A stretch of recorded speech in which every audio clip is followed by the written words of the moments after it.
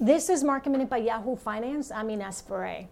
A sell-off day on Wall Street today with the Dow, the S&P, and the Nasdaq squarely in red territory. At one point, the Dow was down about 900 points earlier in the day.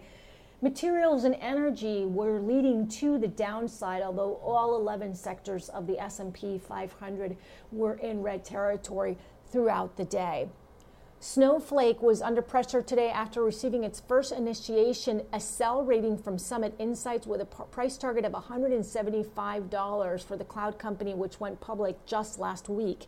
The analyst at Summit says shares are at risk of a violent sell-off, saying for the stock to work from the current levels, Snowflake needs to execute flawlessly quarter after quarter and have to live up to lofty expectations and grow into its valuation. And Nikola shares today were under pressure after founder Trevor Milton announced he's stepping down as executive chairman of the electric truck maker. This is following a DOJ probe and reports of an SEC investigation into claims made by short seller Hindenburg Research. Hindenburg had put out a report not too long ago accusing the company and Milton of intricate fraud with a slew of allegations against the company.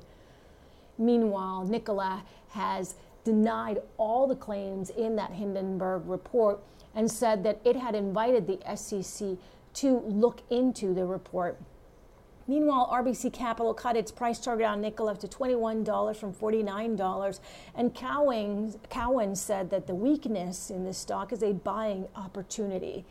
Dan Ives from Wedbush maintains a neutral rating on the stock, saying that it is still a prove-me stock. For more Market Minute news, head to yahoofinance.com.